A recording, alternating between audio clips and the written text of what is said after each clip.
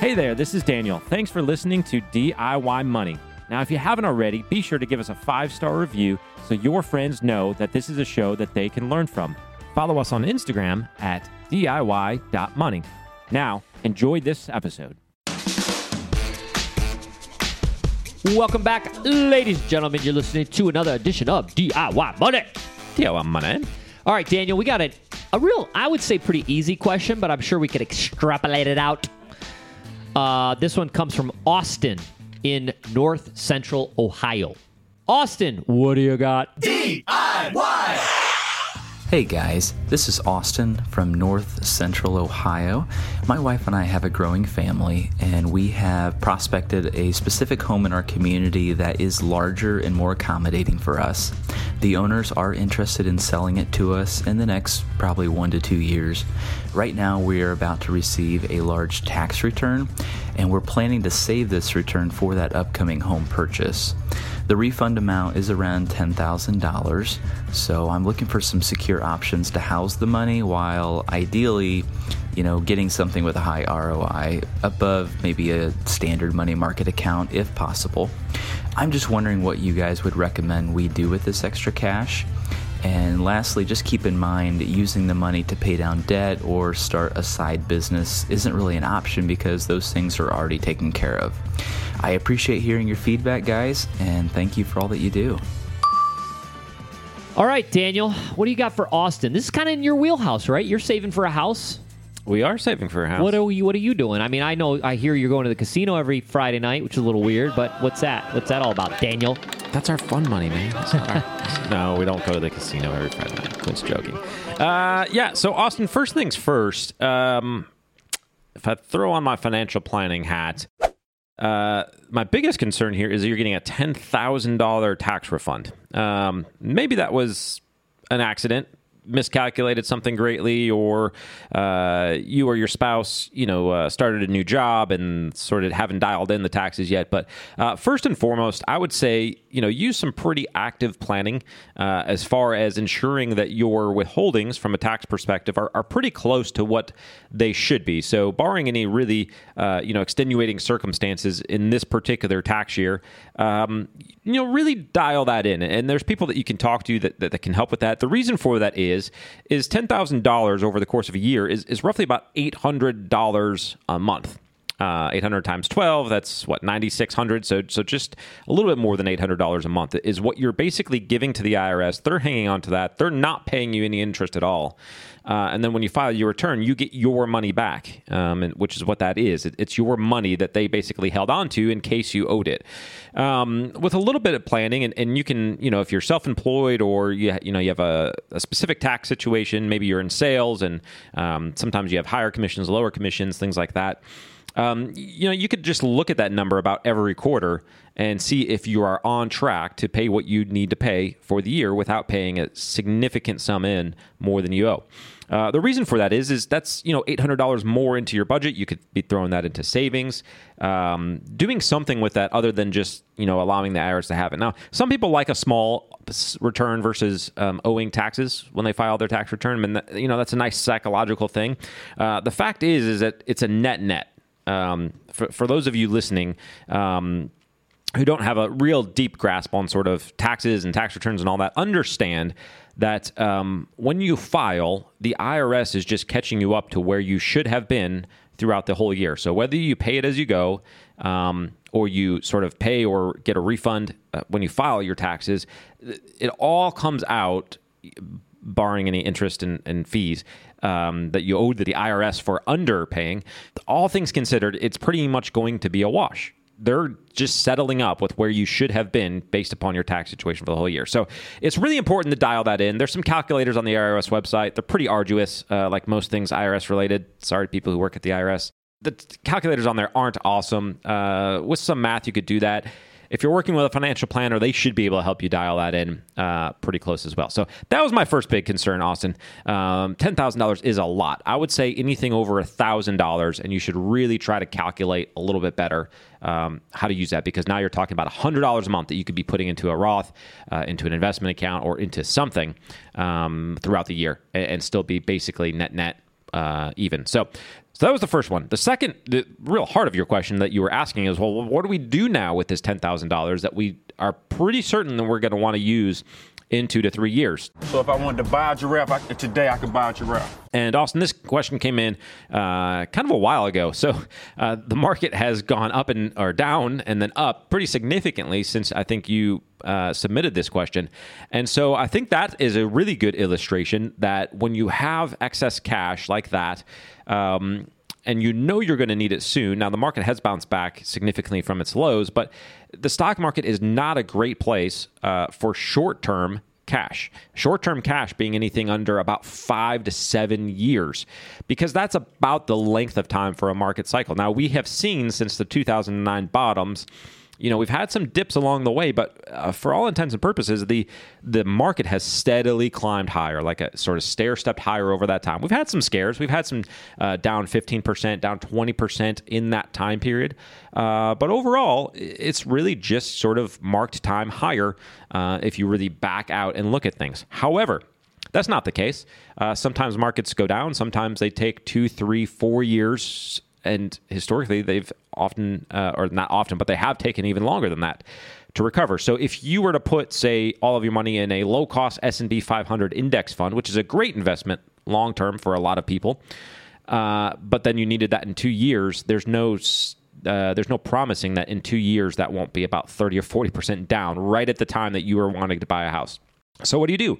If you were investing in the long term, you would say, well, you just kind of create a good allocation between stocks and bonds. But even in a 2 to 3 year horizon, that's not really going to do it because you're still going to have pretty significant volatility. Even a 50-50 allocation, you're going to be looking at annualized volatility roughly in the range of, I would say, 8 to 10%, which means that, boy, we're going to get into some math here. If you have 8 to 10% volatility in a portfolio, that's roughly 50-50. That means that 95% of the time, it's going to be plus 16 to 20% and minus, we'll say, 15%. Somewhere in that range, roughly. That's really bad napkin math, but you kind of get the idea. You have a wide range of returns that even that portfolio can do. So here's what I would do, and here's what we're doing with our cash that we're saving for down payment. We're keeping it very, very boring. We're putting it into a savings account that's currently yielding 1%. And we're putting about 65 to 70% of it in that savings account that's yielding effectively 1%. It's not going to do anything exciting, but if we find a house in the next month, 6 months, 1 year that we really want, we know that cash is available. It's ready to go. What are we doing with the other percentages? That roughly 30-ish% extra. Well, we do have that exposed to some risk. For our family, that's actually in some corporate bonds that are just yielding a little bit more than our savings account. So I've done the math there. I'm kind of comfortable with the risk there. It's kind of helped juice the bottom line interest rate for us. It works out for us, but we do take on some risks. So for instance, when the market went down considerably during the pandemic, those corporate bonds, they got hammered. And so if we had found the house right at that moment that we wanted to buy, we wouldn't have had as much of those funds available if we really needed to sell down those corporate bonds. We're willing to be a little bit more patient, and so we're willing to take on some of that risk. Those corporate bonds mature in about a year and a half, which is right about the time that we think we're going to get very serious about home buying and looking and so forth. So it's all sort of lined up pretty purposefully for that. I would say if you are just want to do the sort of the mindless thing, stick it in the highest yield savings account you can find. Savings account, not bond, not product, not nothing. Literally an Ally or a Capital One or a Marcus savings, something of that nature that's yielding right now around 1%. Know that you're not going to make a lot of money on that, but that it's there for you to jump on opportunity when you find opportunity, or it's there to be safe in 2 years when this house becomes available. Well done, old chap. Jolly good work. I have very little of substance to add. I'm very curious about the whole 2-year negotiation thing. So obviously this is someone you know. Maybe it's a family member. Maybe, I don't know. It's a unique situation because you have pinpointed a home. You have a relationship with this person. You're sort of working a deal. My red flag with that is that if you have a relationship and you're looking out 2 years, you are entering into a sort of you're entering some emotion and relationship into a big financial transaction, and you're projecting out your view of the market, the real estate market in the next 2 years, which if you've learned anything in the last 6 months, oh my goodness, you better flip a coin. So I don't want you to box yourself in, to something where these people are like, oh, it's all good. We can do whatever we want because in 2 years, what's our guy's name? What's his name? Austin. Sorry, Austin, Central Ohio.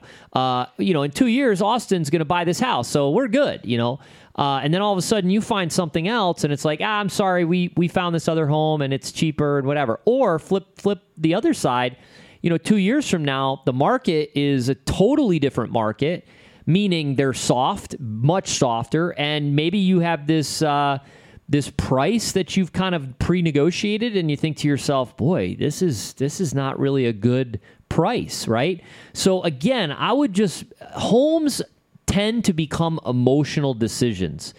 And I'm going to tell you, the more you can make it an unemotional decision, the better off you'll be. Literally, it is 4 outside walls, maybe more, a place that you go to bed at night. I mean, that's it. And I know we become all tied up in this home, to buy or to sell, and I see all these emotional decisions. Again, the more you can keep it unemotional, business-like, the better off you'll be. Follow Daniel's guidance regarding the cash situation and absolutely stop giving the IRS a tax-free loan for $10,000 for a year. That's terrible. And then, keep this as a business transaction. Great question from Austin. Sorry it took us many, many months to get to your question, but I wanted to pull that out of the queue. And what Austin did, if you're new to the show, it's real simple. He dropped us a voice memo. Sent it to podcast@DIYmoney.org, podcast@DIYmoney.org. He sent his in March. So if you're sending it now and you're like, boy, I haven't heard it in a few weeks. Well, we have a great queue full of great questions, but we want more. So continue to send those questions on. We'll be using them in videos as well. We might use them for blog posts. So please use them. And if we do end up using it on this ever so quickly growing podcast, boom, we will send you a $25 Amazon gift card. That's again, if we use it on the podcast, we'll send you a $25 Amazon gift card. Be sure to check us out on Insta. That's DIY.money. And if you're an old school Facebooker like myself, you can hit us up on the DIY Tribe. We have a Facebook page too, don't we? I see you answering questions on the Facebook page. Yeah, it's linked kind of to our, we don't really put anything on it lately. How do people get there? I don't even know how to get there. DIY Money Facebook page. So you can search, you can find it, you can like it. We haven't posted much on it. We're gonna tie this stuff up together like a nice bow here pretty soon. We'll have it squared pretty quickly. Hey, we're good with money, not with social media. But we're getting better. We're getting better. So stay tuned. All right, remember, friends, the secret to wealth is very simple. Live on less than you make. Invest the rest. Do it so you are being wise with your capital. Stop giving the IRS tax-free loans and do it for a very long time. Make it a great one.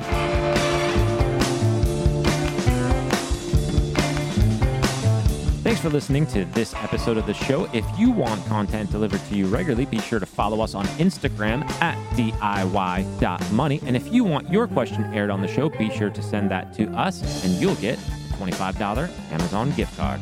This show is for entertainment and educational purposes only and is not intended as personal financial advice. Before making any financial decision, please do your homework and consult a financial advisor as needed.